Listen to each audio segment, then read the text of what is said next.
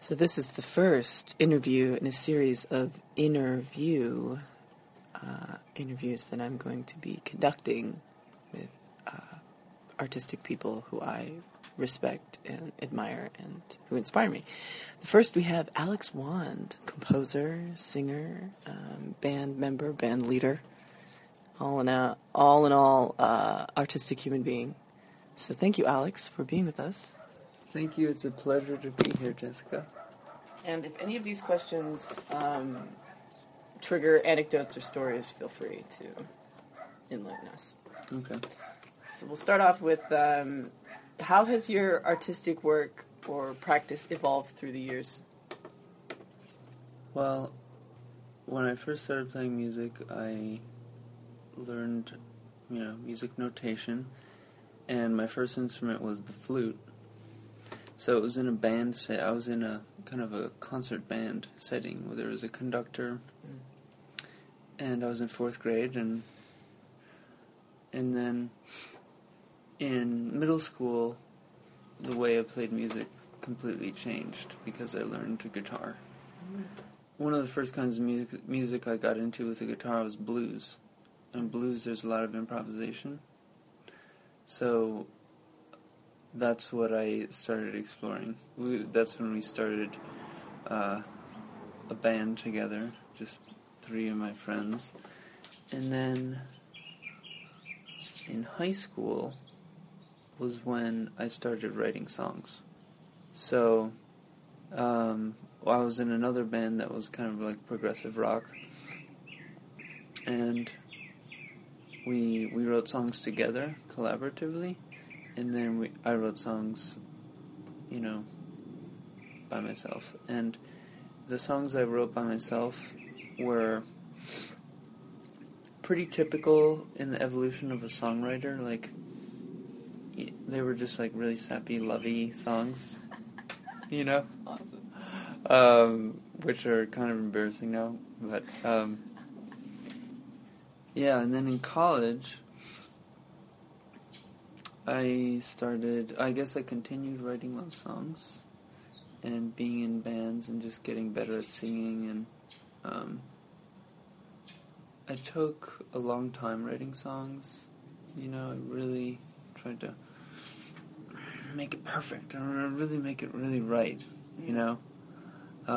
so put a lot of care into it in college and recorded a few albums.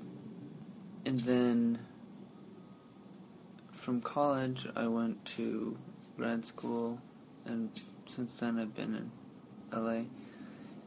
And that's been kind of a new phase of my practice as a composer. Started really, what CalArts did was it just opened up the scope of what I do as a composer and songwriter. And just, that was the effect that CalArts had for me. It was just seeing all these composers and songwriters and just the range of what they did. I was like, oh my god, I can do that now. I don't have to just write songs. I could write music for animation, or I could do, I could score some film, and, I could do these pieces like compositions. Think of it more like a composition exploration of what sounds can this instrument make.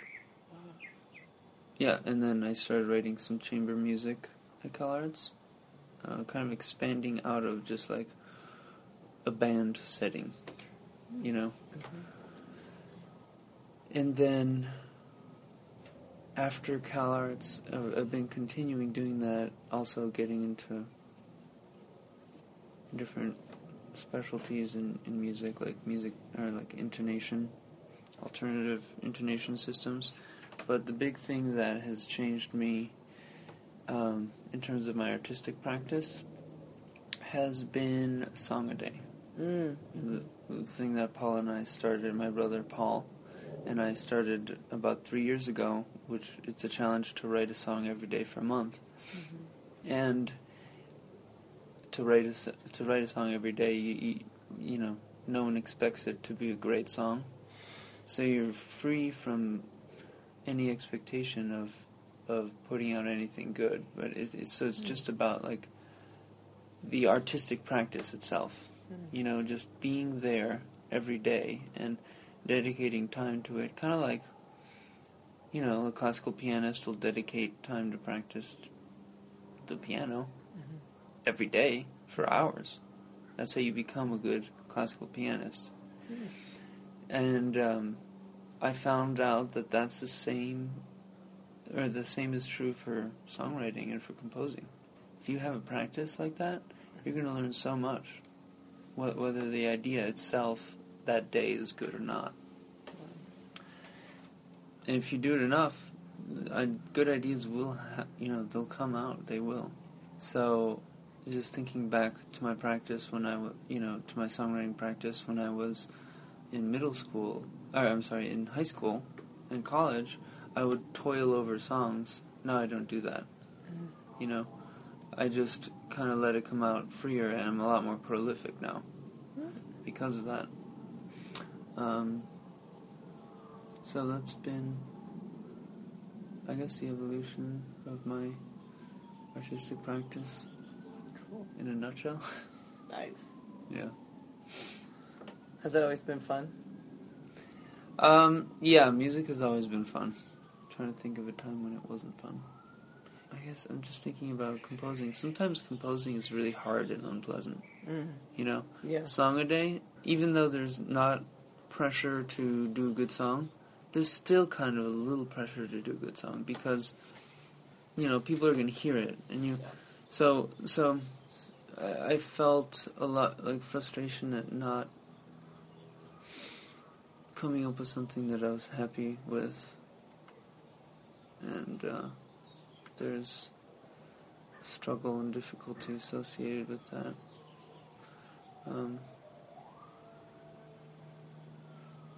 And I guess that's part of the process because sometimes you have to go through that struggle and discomfort and just churn out some mediocre material in order to be able to get to the better material. The juice. That leads me to my next question. How have you dealt with fear in your artistic practice? Fear of not writing a good song, fear of not being a successful musician.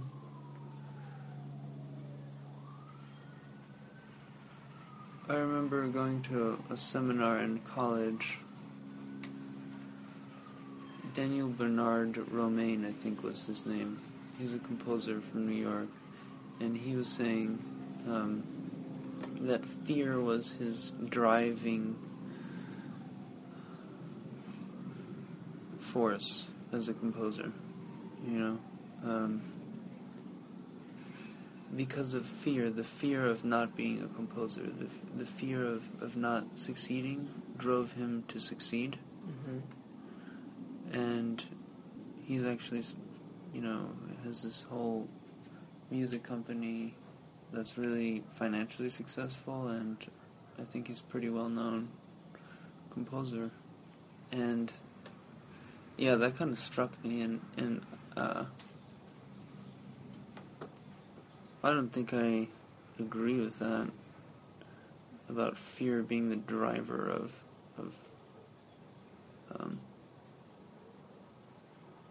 trying to be an artist. I think people. I mean, I'm interested in doing music. I wanna get out of fear. I don't want it to be part of why I do music.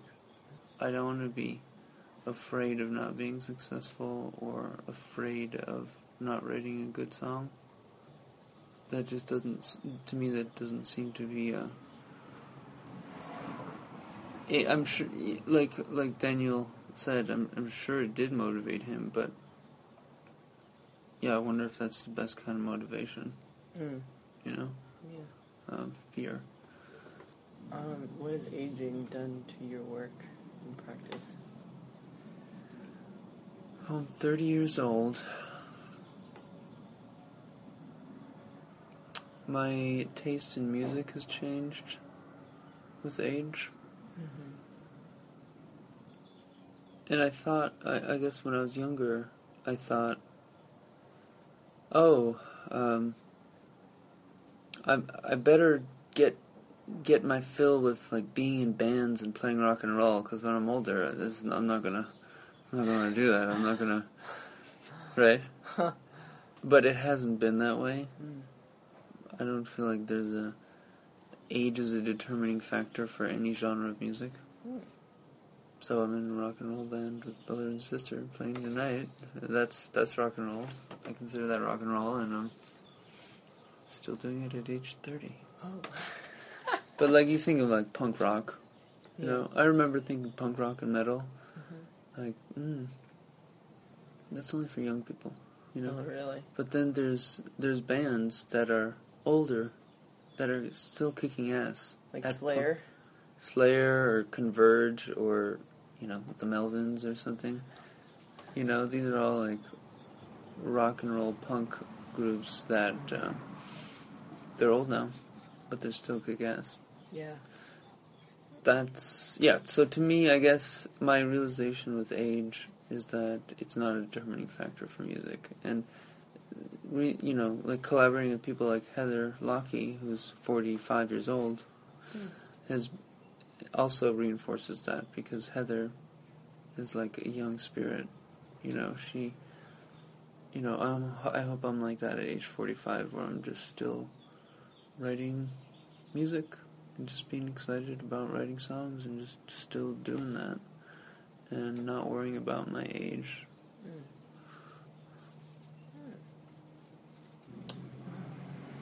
What artists inspire you? Okay, I'm inspired by a lot of the people around here that I'm friends with. That's cool. Yeah. Like you? Yeah. Really. And all the songwriters on Song a Day. Igazu, Mike Lockwood, Steve Blum, Jake Rosenzweig. And I guess, so, not only inspired by their work, but also, you know, how prolific they've been, too. And then, outside of our circle of friends, let's see, Woody Guthrie, Moondog. Do you know Moondog? He's a New York guy who, in the 20th century, he died, I think, in the 80s or something.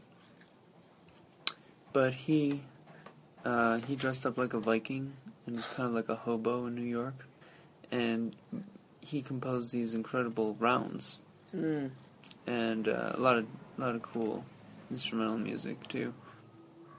Inspired, I think, the Desert Magic stuff. A lot of it was inspired by him, and also people like Larry Polanski, who's a composition professor at UC Santa Cruz, who wrote a lot of rounds.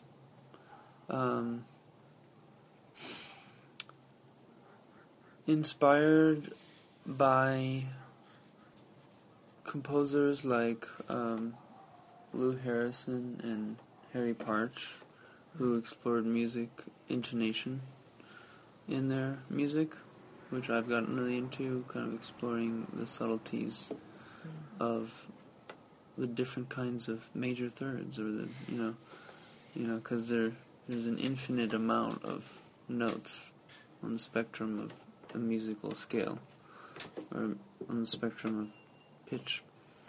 So discovering that and discovering composers who explore that has been really influential. Ben Johnston, too, who's a composer who wrote these beautiful string quartets. in just intonation. So just intonation is a system of tuning that's based on the harmonic series. And the harmonic series is basically a collection of notes that's embedded in a single note. So when I sing a note like, oh, there's actually many notes above that. Wow. Do you hear when I move my mouth? Yeah. You hear different notes, right? So I'm just emphasizing one of those notes when I move my mouth. So that's what the harmonic series is. Same. If you pluck a guitar string, same thing's going to happen. You're going to hear one note, but really there's a whole infinite amount of notes above that note that's existing, that's determining how that note sounds. Wow. Just intonation is a system of tuning that derives its notes exactly to match that harmonic series. As opposed to the piano. The piano is just an equal tempered series of notes that really, it's not derived from the harmonic series. Or another way of saying it, it's not derived from the physics of sound. But just intonation is basically expression of the physics of sound. So that excited me. So my guitar, my National Steel guitar, is a guitar I bought as a fretless instrument, and I put the frets on myself to be in this just intonation tuning system that Lou Harrison, composer, in his last years of his life, got commissioned to write a microtonal guitar piece, and he designed a tuning and mapped it onto frets of a National Steel guitar. And I got to rent the prototype of that guitar for 2 years.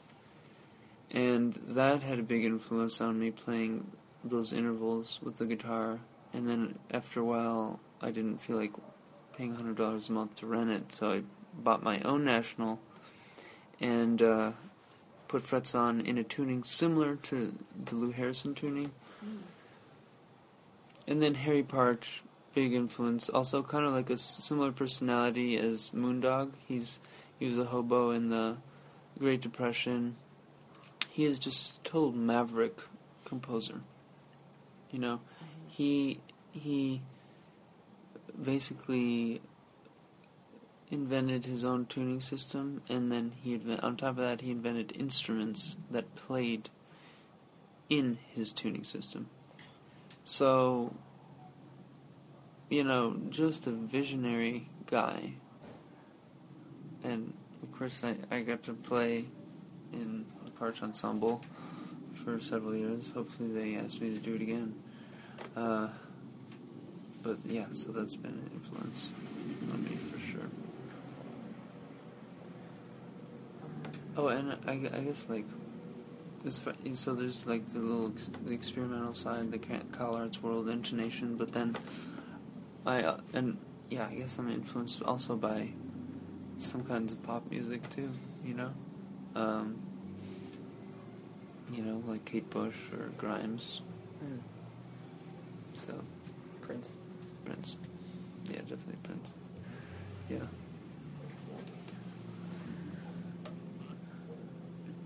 When you daydream, what do you think about?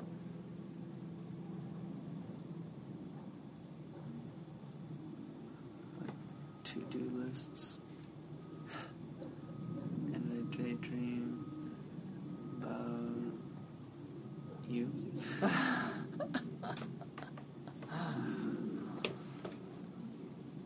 And I guess daydreaming is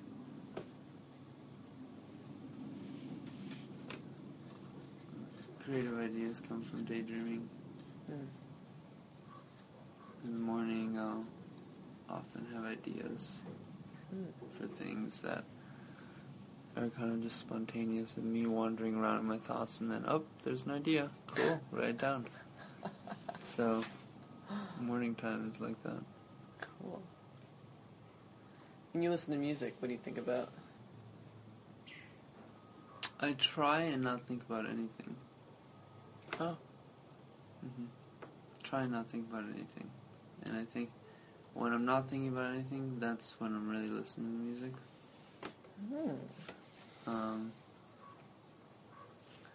When I'm thinking about something, then the music...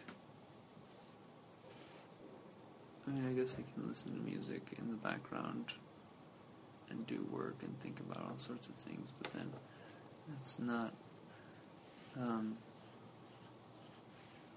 that's fine too, actually.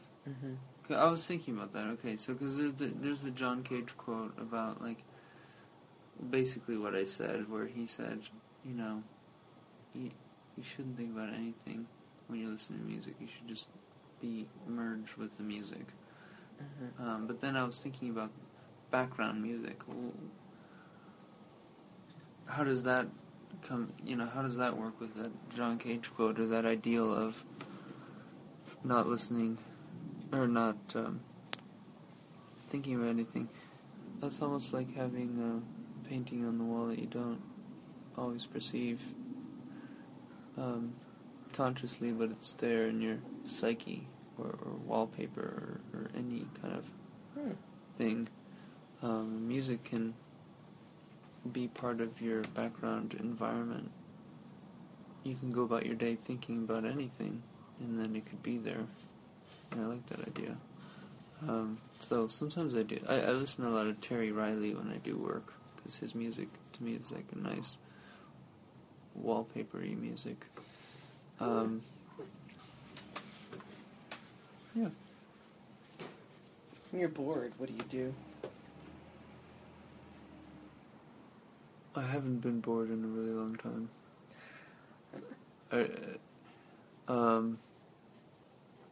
I remember being, as a kid, when I was bored, I would just lie on the carpet and just writhe around. And, just thinking like, ugh. Right? You know, you just kind of squirm about. It's funny. But then at a certain point, I don't really get bored. I don't know. At least in the way I did when I was a kid. Or maybe the boredness has kind of just spread out to all of my whole existence, where I'm just like mildly, very, very mildly bored.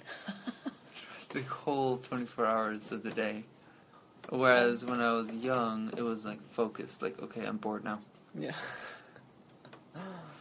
You know? Yeah. Do you have any rituals?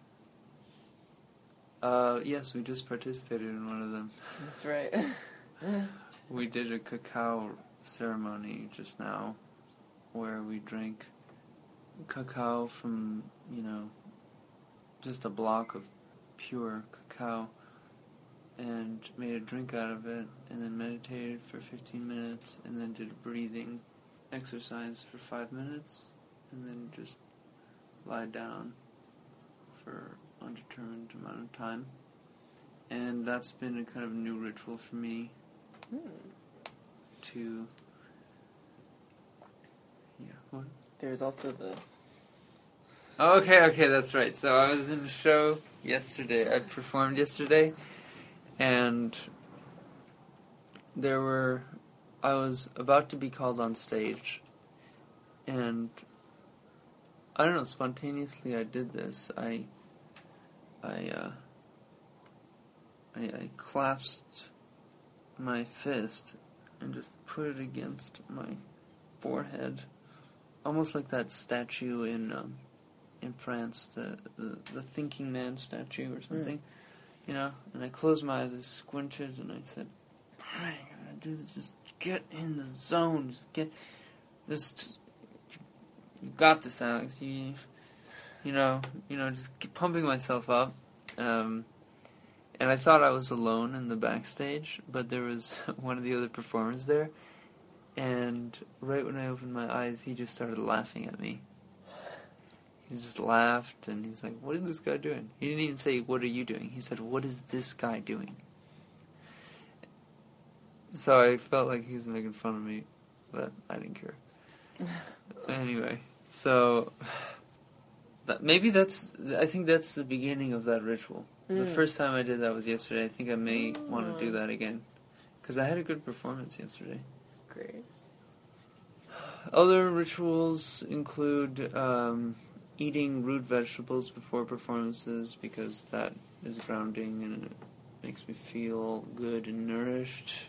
I feel like I can do a good performance with like beets or carrots, roasted veggies. Any other rituals? I mean, I meditate every morning. I guess that's a ritual.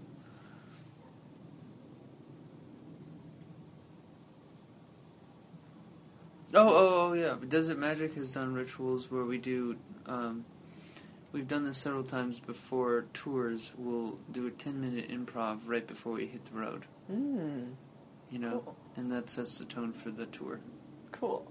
Yeah. Improv. Yeah. Oh. There's a huge butterfly in that tree. Beautiful. Last of the artistic questions. What song would you dance to for your last dance on Earth? Wow. Probably Running Up That Hill by Kate Bush. Great choice. Because it's like you're making a deal with God. You're running up that hill with no problems. Make a deal with God. Get him to swap our places. Right? You're swapping places with God almost. So it's like, Wow. whoa, perfect before you die. Oh, deep.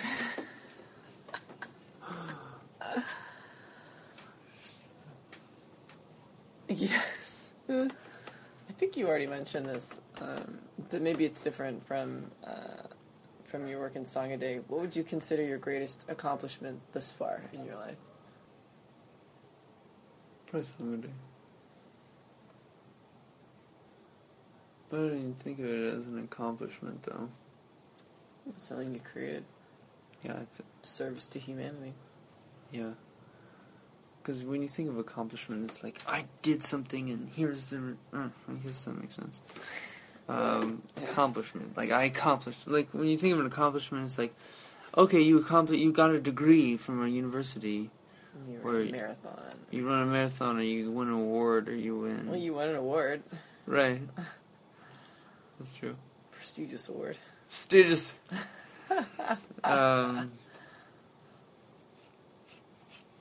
But yeah, in terms of like, if you define accomplishment as like, okay, how much good has that had on people in the world, you know? I think probably Song a Day. Cool.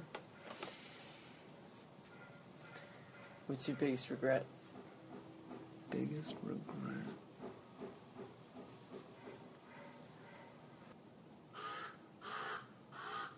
I remember one of my friends died of a heroin overdose when I was in college. He was a high school friend. And right before, or a month before he died, he called me and he left this really beautiful message saying, "Hey, Alex, Zach, just want to reconnect with you. I haven't seen you in a while. Would love to hang out, come up to Ann Arbor and hang with you." And that's where I was living at the time, Ann Arbor, Michigan. And, just saying, "Hey, I'm doing better now."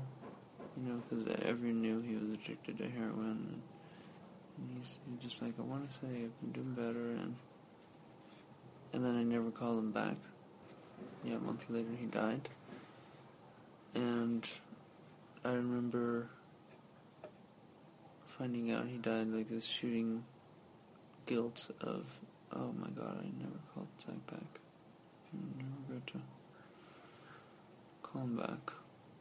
And I remember regretting that.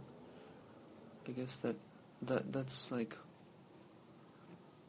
maybe a theme with me. Like I kind of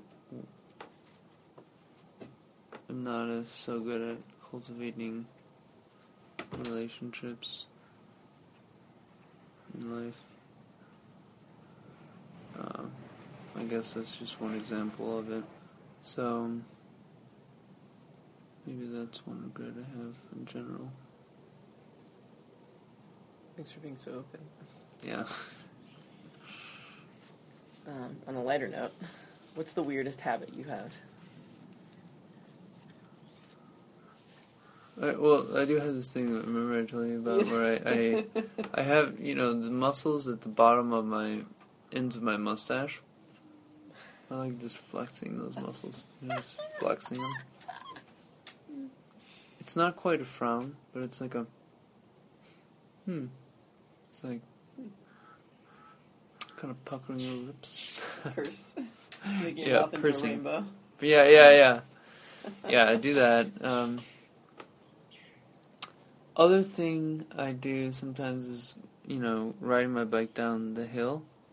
I'm going so fast, sometimes I just yell at the top of my lungs, and I yell when I'm at the top of the hill, I'm really, really high and go,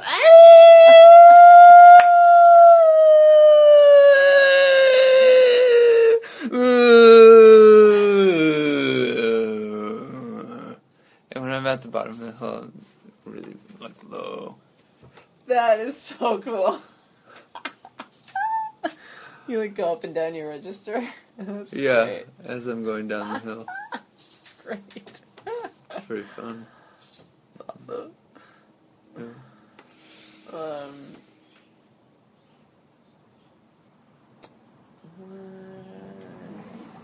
Do you have a most memorable dream that you can describe, like a night dream?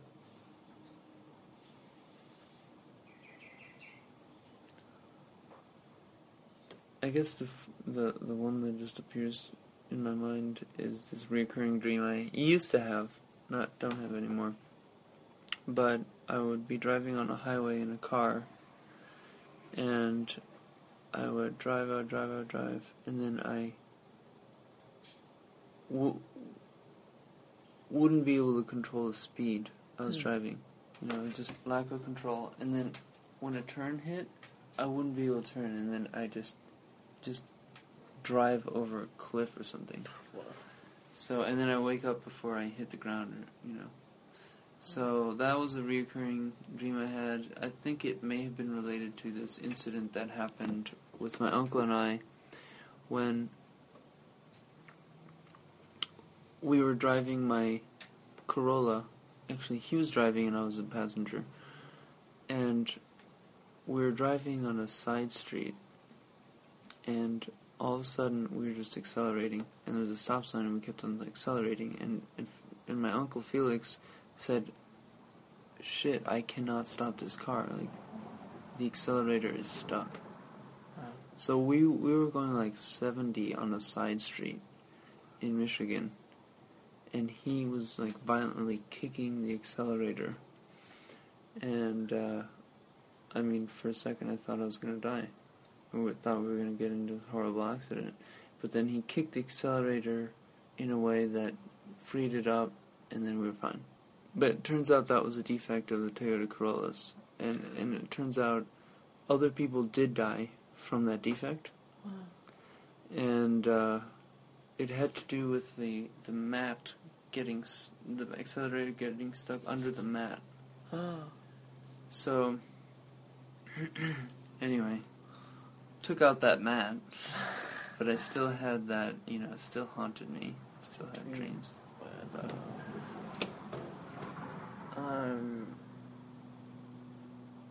Is there anything that you wish you could change in your life?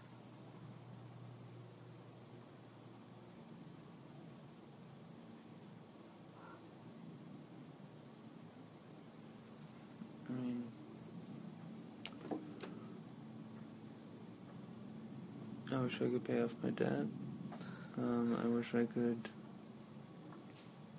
have perfect peace and quiet all the time.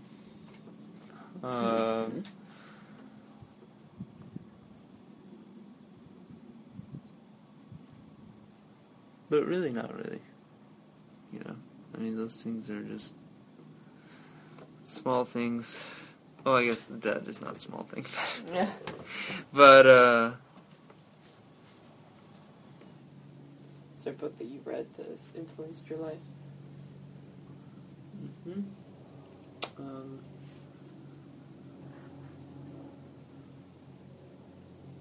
Robert Pirsig, Zen and the Art of Motorcycle Maintenance. It was a book that I read in college. I got the book in India.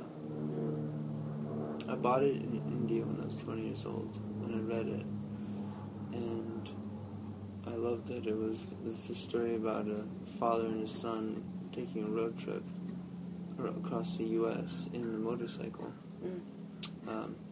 And it's a kind of a play off the book Zen and the Art of Archery, which is a famous Zen book. But it just talks about the kind of an appreciation for the unappreciated details of life, the maintenance of a motorcycle.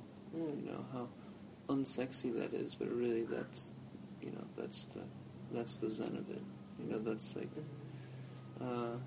that is the sexy part. You know, the unsexy part. You know, and that allows you to kind of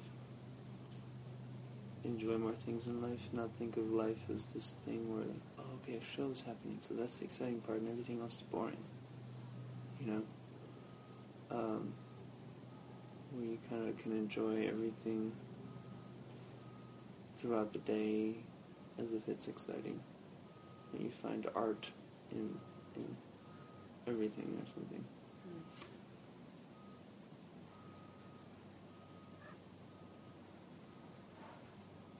I just read this cool book about Woody Guthrie, 26 Songs in 30 Days, which is that chronicles his time in the Pacific Northwest.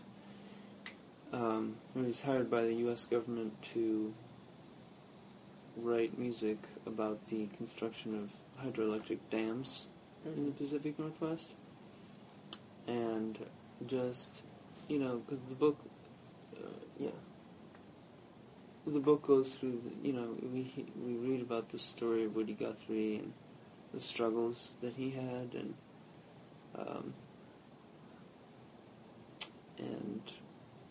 what made him tick, basically. And that's really inspiring. I'm inspired by his music a lot, and that's, I guess, one of the things that whole story about Woody Guthrie writing 26 songs in 30 days kind of inspired Song a Day, too.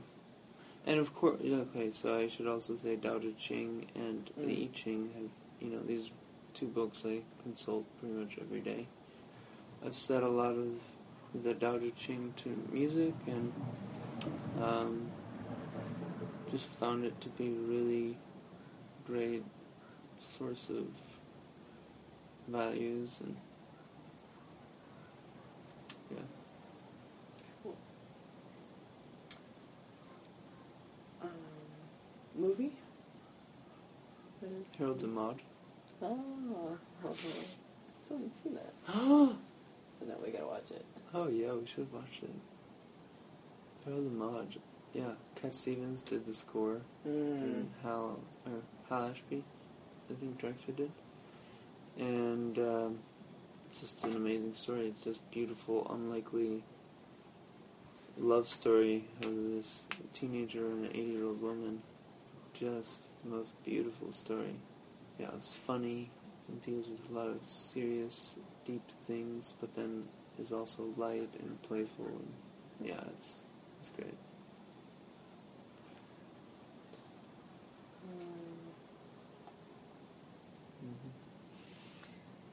Biggest lie you've ever told?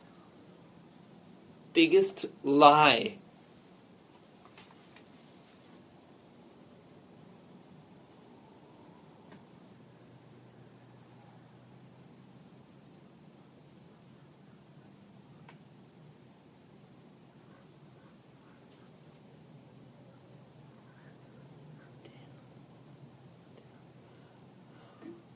Okay, I guess the only big lie that comes to mind is when I was in 3rd grade.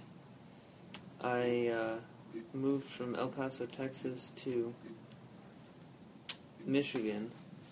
And El Paso, Texas, in the South, I guess I developed a kind of accent, like a southern twang there, southern accent. And when I came to class, in third grade in Michigan, all the kids were fascinated by this. They were like, oh, look at this southerner. And they had all these stereotypes about what southerners, you're a cowboy, you lasso, you rope, you're a cattle herder, you can lasso up the cattle. And they asked me, they're like, so you can lasso cattle, right? Like, are you a cowboy? And I said, yeah. Oh, yeah, I'm a cowboy. I can lasso up, and then I basically, like, told these, like, complete lie stories where I'm like, yeah, I used to lasso up all these cows, and I was just, like, lassoing them all up. That's hilarious. And I remember, like, yeah, the kids thought I was cool because of that, but it was a complete fabrication. Would that also be the best lie you've ever told? Probably. Yeah. What's the best meal you've ever had? I think it's gotta be at my uncle's house. My uncle lives on a vineyard. He has the most incredible kind of celebration parties, potlucks, where people bring food, but really mostly he cooks everything. I mean, he is a brilliant cook. I do remember this one Thanksgiving, one Thanksgiving like 3 years ago that I went up to Oregon there at his vineyard, and he killed one of his own lambs. And he, grilled it like almost like an asado, like they do in Argentina, on the open fire. And I remember, so I'm a vegetarian, mostly, right? A pescatarian. So I very rarely eat meat, but I ate meat at that Thanksgiving, and I ate the lamb. I remember just being just really special. Just A, because it's my uncle's amazing cooking. B, it's this lamb that he raised. And C, I was like, wow, I very rarely have meat like that, And then it was just all sorts of other things. Like my grandma cooked she made her like classic Nusstorte, which is like a nut cake from German, like an Austrian nut cake that she makes. It's like coveted in our family. Everyone like. She makes this nut cake for everyone's birthday, and it's like the best present ever. Wow. So she made that, and I think that's gotta be the best meal. What were your interests as a child? I was interested in anatomy when I was like in third grade, in fourth grade, because I wanted to be a doctor, so I'd study all the bones in the human body. I'd memorized over 200 bones in the human body. My grandfather was a doctor, so really into baseball cards when I was younger, like maybe 6 or 7. Swimming, I was on the swim team, like, starting in first grade. I used to swim in competitions and everything. Then chess. Chess is, like, a family pastime. Everyone in my family plays chess. We always play chess. It's just a family thing that I played little tournaments when I was in middle school. I still play. I just played a bunch of chess with my stepfather when we were in Oregon last weekend. So.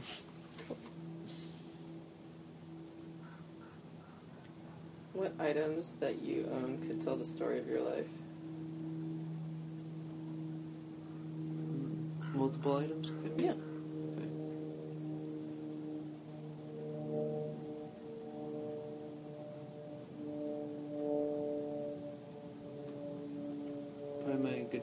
electric guitar. I've had that for about 15 years. It's hanging on the wall. And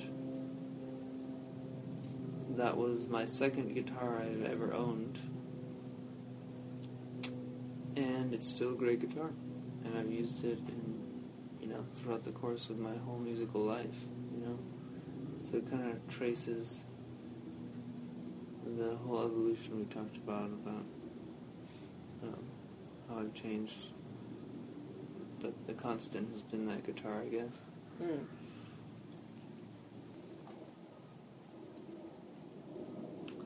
I don't put too much importance on physical things. I do have a cross that this girl Regina gave me when I was in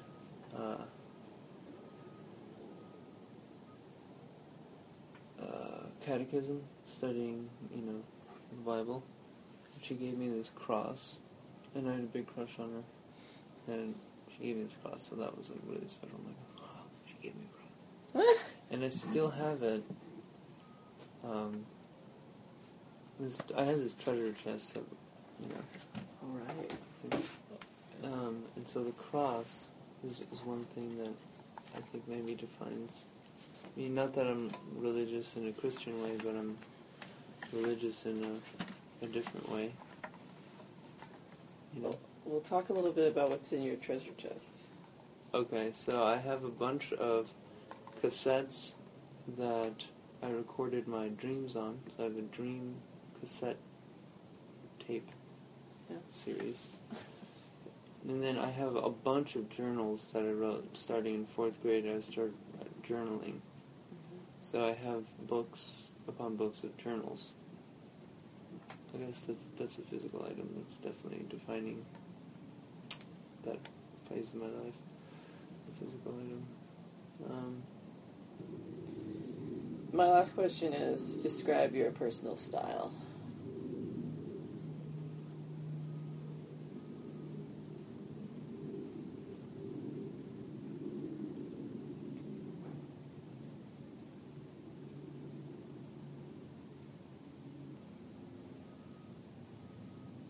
I don't really think about that much.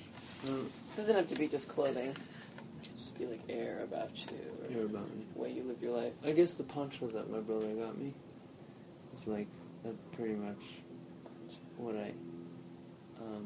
the poncho that my brother got me is like a Tibetan poncho.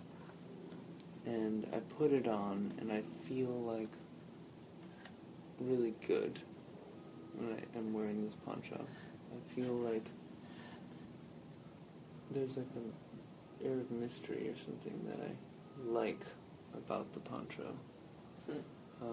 So that's going to be my favorite article of clothing, and one that I guess if I were to have a personal style, I would want it to be like, reflect that, the feeling of that poncho. Well, thank you. Yeah, thank you, Jessica. The interview on your life. Thank you. It's Quite enlightening. Thank you for your wonderful questions.